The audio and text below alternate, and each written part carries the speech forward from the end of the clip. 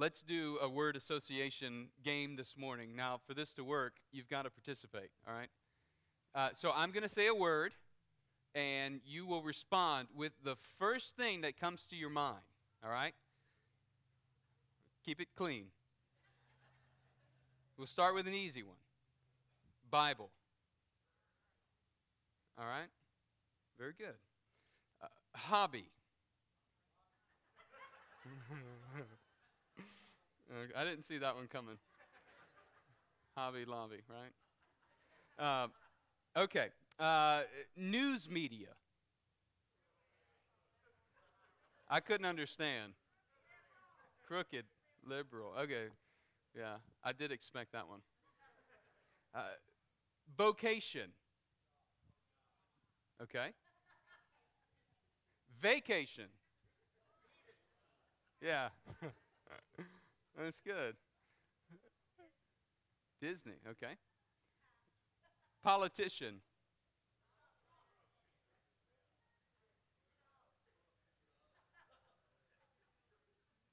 I didn't hear a lot of you answer. Oh. You know, as I thought through these different perspectives that we all have an opinion, especially when it comes to the news media outlets and to politicians. It's interesting, and I did this as kind of a mock poll for other people. They didn't know where I was going with it. But I asked several people kind of through the week, even my barber, and he's like, look, don't use me in your sermon. I said, I won't. So I'm not going to tell you what he said. But, you know, it's interesting to me that in the public eye, the news media in general is viewed as biased. And the word politician has almost become synonymous with deceiver, manipulator, or liar. People's cynical view of the news media outlets and of politicians today, I think, offers a telling barometer of the absence of truth in our land. We're living in a truth drought. And this portion of the Sermon on the Mount this morning ought to make politicians tremble. And we laugh, but in reality, if we consider our own truthfulness and integrity of speech as examined by the Lord, I think we would tremble as well.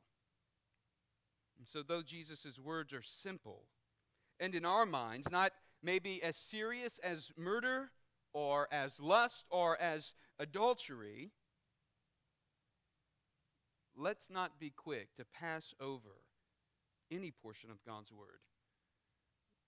This morning, I want us to see Jesus' commands. So I want us to see Jesus commands radical truthfulness in speech from those who know him. For those who are Christ's followers, Jesus commands a radical truthfulness of speech. And so Jesus' teaching, it deals with the mundane and the minutiae of daily living, even to the intent of our words in conversations that we have in others. Jesus has something to say to us, something that we need to hear, because every word we speak matters. I think it was Paul Tripp that I heard give a talk on our words. I don't remember where. And he said, we never speak an idle word. Every word we speak carries weight. It goes in one direction or it goes in the other, but every word we speak carries weight and it has intention. And I think that's true. So this morning, I want us to see that we're called to radical truthfulness. In Matthew chapter 5, verse 33, we continue in our study of the Sermon on the Mount. We will go from verse 33 through verse 37. I invite you to follow along in Matthew 5:33 as I read. Again, you have heard that it was said to those of old, you shall not swear falsely, but shall perform to the Lord what you have sworn. But I say to you, do not take an oath at all, either by heaven, for it is the throne of God, or by earth, for it is his footstool, or by Jerusalem, for it is the city of the great king. And do not take an oath by your head, for you cannot make one hair white or black. Let what you say simply be yes or no. Anything more than this comes from evil. If you recall, Jesus is teaching on the life of surpassing righteousness. This call for all who are kingdom citizens, all who claim to be followers of Christ, he makes this tremendous statement saying that we need to have a surpassing or an exceeding righteousness in chapter 5, verse 21 that exceeded the scribes and the Pharisees. And so this life of surpassing righteousness goes beyond our actions, but what he's getting at is it goes to the depth of our heart. So I need us to see from the beginning this morning that the life of surpassing righteousness is only possible through faith in Jesus Christ's atonement of man's sin. And then the accompanying power of the Holy Spirit as the believer walks in deep obedience to God's word. This is how we live righteously. And so in this fourth of 6 examples of surpassing righteousness, Jesus focuses the microscope in on our motives and the heart that fuels our words and our actions.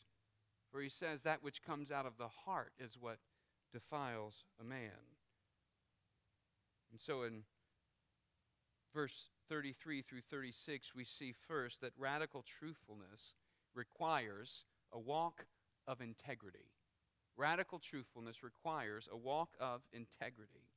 In verse 33, he says again, you have heard that it was said to those of old, you shall not swear falsely, but shall perform to the Lord what you have sworn. Now, this is a true statement. There's nothing wrong with this statement. Nothing bad about it. It's honorable to keep one's word. And even better if when we make a vow to the Lord, we keep our vow to the Lord. But hear me out in what Jesus is saying here. This isn't a direct quote of any Old Testament law. Jesus is actually quoting a common rabbinic paraphrase that's used from texts like Leviticus 19:12, which says, you shall not swear falsely by my name, so as to profane the name of your God. I am the Lord. Write down Numbers chapter 30, verse 2, and Deuteronomy 23:21. Numbers 32, Deuteronomy 23:21. These are some other texts of rabbinic paraphrase that gets at what Jesus is saying here in verse 33. You have heard that it was said to those of old.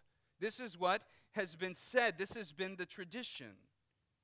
But then he goes on to say in verse 34, but I say to you, do not take an oath at all. You see, there was a problem with the way that the rabbis, the Pharisees, the scribes, they were interpreting the law of God. They had interpreted God's law with a loophole, allowing for dishonesty in their dealings with others. And this isn't to be the way of God's people. And the reason is because it's not God's way. He is not deceptive or manipulative. And so God's people, as chosen people, they were to represent God to the nations. Above all, the leaders of Israel. They were to be a light in the midst of darkness. They were to represent the truth of God in the midst of a landscape of false gods. They were to represent who the true God was. But before we castigate the religious leaders, I think we need to ask the question of our own lives. Do we do the same thing? Do we look for loopholes so that we might justify our words or actions? You know, because they said, you shall not swear falsely, but shall perform to the Lord what you have sworn. So yeah, in dealing with God, we need to perform what we have sworn to the Lord. We need to carry out that which we have made a promise to do before God. But this didn't carry over into the promises they made with other people. You see, the rabbis taught people must fulfill their vows, but not necessarily oaths, unless the name of God was invoked. And so they distinguished between a vow and an oath in this way. A vow was a promise that they made to God. They had to keep their vow, the promise they made to God. But an oath, it was only a promissory statement made between two parties, and so they didn't have to keep that oath. But here was the catch. They recognized that if they made an oath and they used a formula invoking God's name, then that oath would then become a binding vow. And so if they broke that oath or vow, they were guilty before God, and they would receive God's judgment. With me so far? This is how the Pharisees and the scribes were interpreting the law. Stott points out in his commentary that the scribes and the Pharisees interpreted swearing falsely as having to do with profanity, though, not as having to do with perjury. And so this helps our understanding of why they twisted it.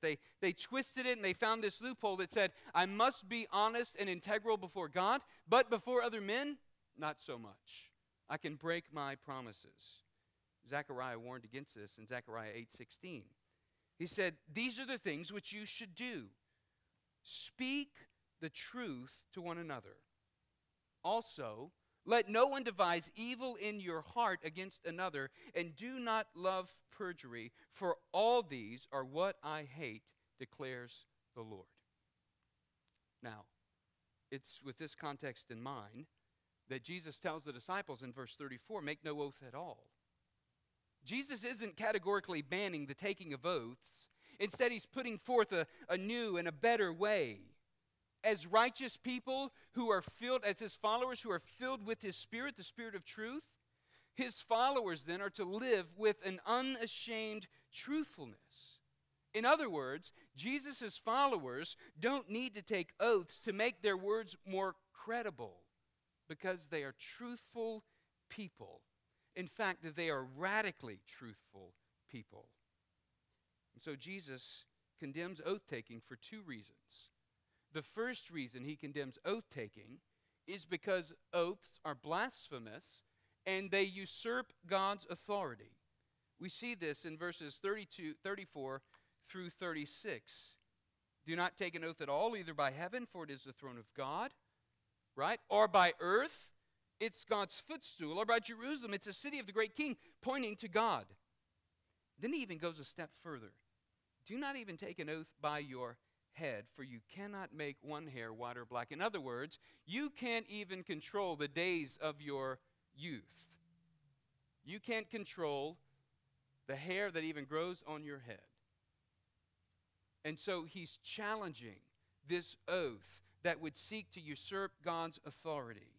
The oath formulas that Jesus counters, they weren't considered binding by rabbinical interpretation of the law. And so Jesus' challenge is that even these non-binding oaths were in actuality binding, because God is the one in authority over heaven, over earth, over the city of Jerusalem, even over one's own head. Now, what's the point of an oath? The point of an oath, it's to communicate trustworthiness. It goes on to say, I pledge myself, I'm so certain that I'm going to do this, and I want you to know that I'm pledging myself based upon this oath. And if I fail to uphold my word, may whatever it is I've pledged be destroyed, be taken away.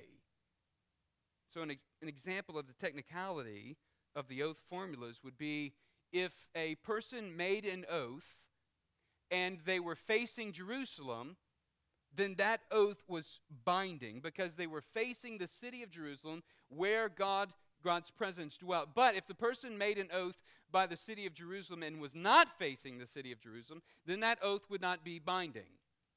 And so these were the small technicalities that Pharisees and scribes lived with and the nuances of the law.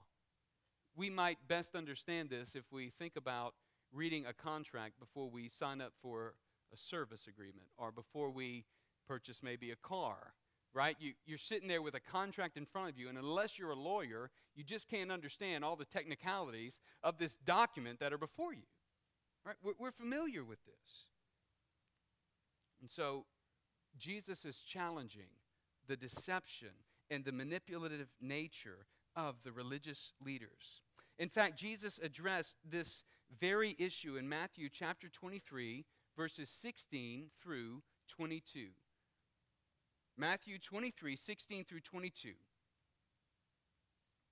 He says to the religious leaders, "Woe to you, blind guides, who say, 'If anyone swears by the temple, it's nothing. But if anyone swears by the gold of the temple, he is bound by his oath.' You blind fools! For which is greater, the gold or the temple that has made the gold sacred? And you say, 'If anyone swears by the altar, it's nothing. But if anyone swears by the gift that is on the altar, he's bound by his oath. You blind men! For which is greater, the gift or the altar that makes the gift sacred? So whoever swears by the altar swears by everything on it, and whoever swears by the temple swears by it and him who dwells in it. And whoever swears by heaven swears by the throne of God and by him who sits upon it.'" And down in verse 25 he says, "Woe to you, scribes and Pharisees, hypocrites! For you clean the outside of the cup and plate, but inside they are full of greed and self-indulgence. You blind Pharisee, first clean the inside of the cup and the plate, and the outside may also be clean." He goes on in verse 27, "For you are like whitewashed tombs, which outwardly appear beautiful, but within are full of dead people's bones and all uncleanness." You see, the challenge that Jesus is getting at, the heart of the matter, really, deals with our motives internally. It deals with the heart and why we would want to deceive others. And it deals with being a people of truth. As God's people are to be a people of truth. When we think about this, when we take this line of thought and consider oaths, I think we often return to memories of our childhood years. When we think about oath-taking, we kind of think about the empty promises maybe we used to make as children. When we do something wrong, we instantly tell our sibling, "Look, don't tell. I promise I'll do such and such," right? "If you don't tell mom or dad what I did." Or, in order to get our way, we use extreme language. We even make extreme promises that we don't intend to keep. One that I've heard is, "I'll give you $2 if you let me play the iPad first." Right? Never intends to keep that kind of a pledge. Right? So we learn even from an early age how to twist and distort and manipulate people so that we get what we want. And so Jesus is calling out the religious leaders, and he's challenging his disciples to be men, women of truth. Quarles points out in the familiar oath-taking of a child, "I cross my heart and hope to die," what? You've all said it then. You know what we're talking about. So we didn't understand what we were saying when we'd make this oath or this vow. We were inferring, though, I'm so committed to what I'm saying, I'm giving you permission to torture me by sticking a needle in my eye, and then if I'm not being truthful, I hope to even die. Pretty serious for kids to say, right? Jesus is saying that these oaths that are taken in some way usurp God's authority because they deviate from all that is right and all that is true. But there's a second reason Jesus condemns oath-taking. And that second reason is because it's a mode of deception. The common practice of oath-taking had become a way of deception. It was like a legal contest to see who could craft the greatest oath and manipulate and twist and still have a loophole to get out. So oaths were invoked to make people believe something that they never intended to do so that they could get away with it. It was manipulative. So this really addresses, I think, the motive of our hearts. Jesus gets at this in John's gospel when he challenged the religious leaders of the day in John 8:44. He says, "You are of your father the devil, and you want to do the desires of your father. He was a murderer from the beginning and does not stand in the truth because there is no truth in him. Whenever he speaks a lie, he speaks from his own nature, for he is a liar and the father of lies." You see, he's teaching his disciples that they don't need to make oaths for their words to be credible. They're to be characterized by such integrity and radical truthfulness that oaths are unnecessary. This ought to be the same for us, believers. We ought to be characterized by such radical truthfulness that when we speak, people believe. People understand that when we speak, we mean what we're going to do. So when our motives are pure, we'll have no reason to manipulate or deceive others with words of trickery. And so friends, as we follow Christ, we're called to a life of honesty. We're called to a life of integrity, not a life of manipulation and deceit. We're called to walk in the spirit of truth and pursue that which is right, that which is just, and that which is truthful. We're called to a life of radical truthfulness. And since this is our calling, let us diligently seek by divine aid to live out Christ's teaching. So if Christ commands this high calling of radical truthfulness from his disciples in motive and in word, then he also commands a high calling of radical truthfulness in our speech in verse 37 when he says, "But let your statement be yes, yes, or no, no." In other words, what Jesus is saying, we must say what we mean and mean what we say. Anything more than this, he says, comes from the evil one or comes from evil. And so Jesus is dealing with the very practical application of our speech. What does it mean that we don't take oaths? It doesn't mean that we should follow the lead of Anabaptists or of the Quakers who refuse to take oaths even in the court of law. Jesus himself, when placed under oath in Matthew chapter 26, verses 63 and 64, responded to Pilate with the truthful answer to the question of his identity. So the point that Jesus is making is we're truthful people who are to let our yes be yes and our no be no. We simply say what we mean, and we mean what we say. James applies Jesus' words in James 5:12 this way. He says, "But above all, my brothers, do not swear, either by heaven or by earth or by any other oath, but let your yes be yes and your no be no, so that you may not fall under condemnation." Simply put, Jesus is saying, stop lying.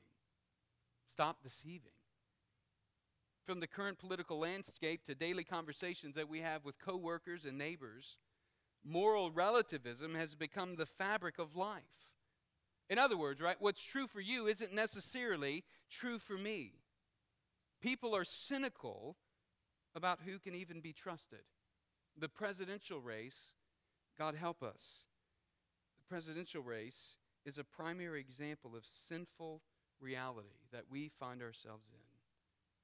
There's been no shortage of sound bites and clips pointing out the lies and the inconsistent positions of the candidates as we've led up to this election season over the last year, even 2 years. The political landscape in our country is riddled with the disease of lying and deception. In fact, perjury is the new way of the higher offices of the land. And more so, many men and women who are sorely lacking in integrity in their own lives want us to believe that they have the answers to change our country. But the reality is, we know better. There's no man or woman who, when elected to office, will change the moral tide of our nation. The reason we know this is because the brokenness of humanity is too deep for a governmental fix. The law couldn't govern God's people to fix the brokenness of humanity.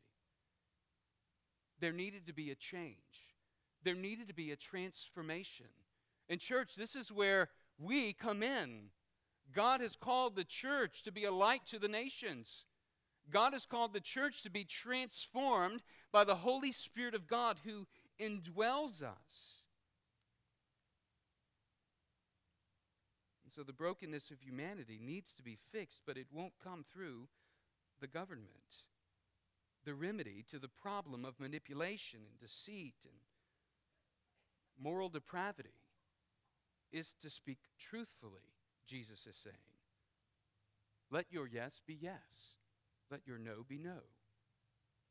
Anything else, anything more than this, comes from evil or comes from the evil one. Jesus is saying the disciple of Christ is one who is altogether different from the world. That we're actually not under the power and the sway of the evil one. Because Jesus has saved us and He's called us out of darkness into His marvelous light. He's placed His Spirit within us as a deposit and seal of our inheritance unto eternity. And so we're called to be otherworldly. We're called to be citizens of the kingdom of heaven. This is the promise of the Beatitudes. For theirs is the kingdom of heaven. We're to walk then by the Spirit and not practice deceit, but we're to be champions of the truth and all that is right and all that is truthful and all that is just. And I believe that there are some today who are hungry and who are thirsty for truth. What a great opportunity for the church to shine the light and the hope of the gospel in the midst of the darkness that is covering our land.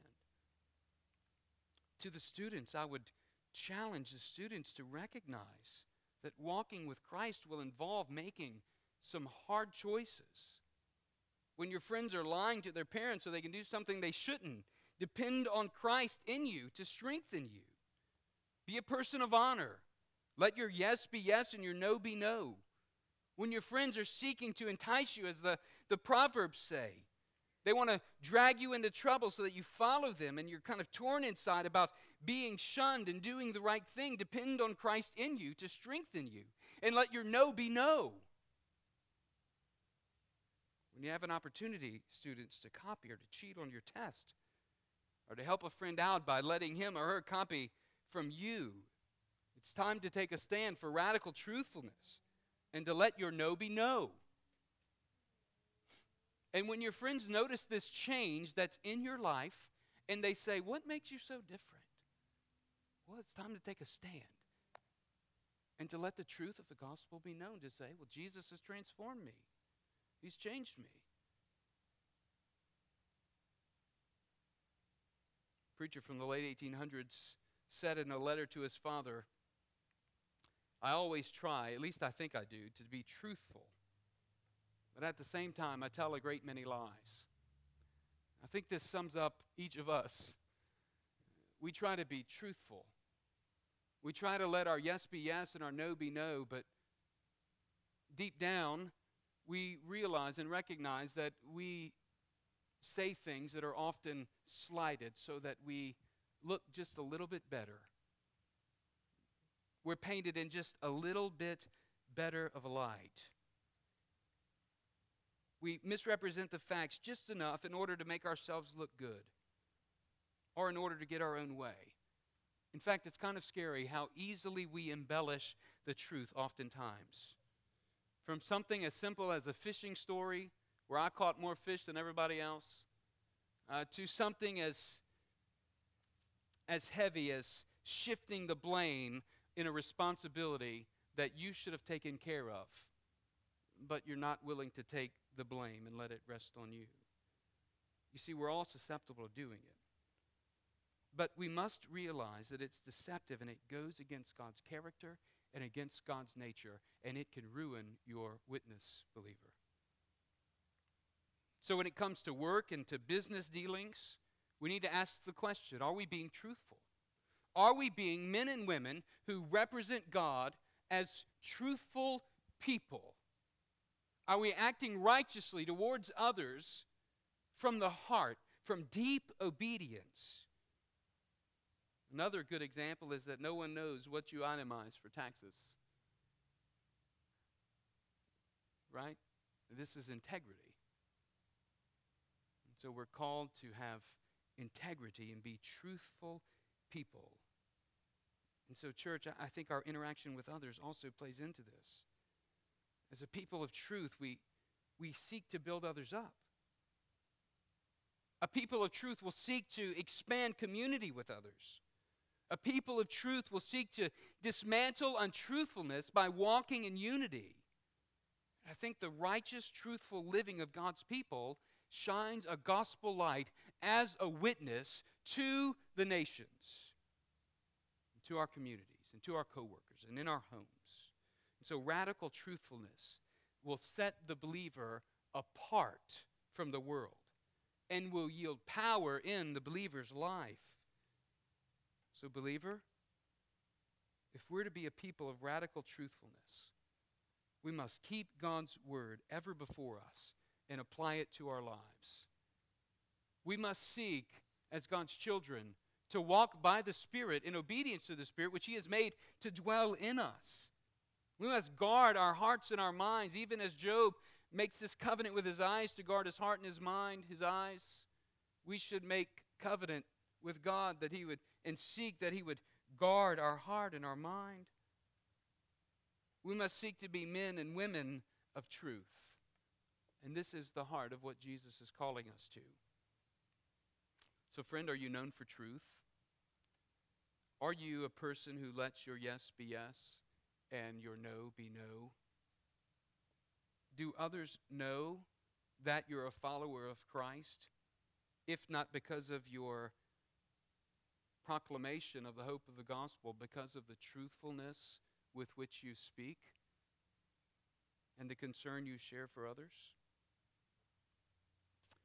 I pray this morning that as we consider our own hearts before the Lord, as we consider our motives, that we will give much thought and consideration to the words of our mouth, that they would match the meditations of our hearts.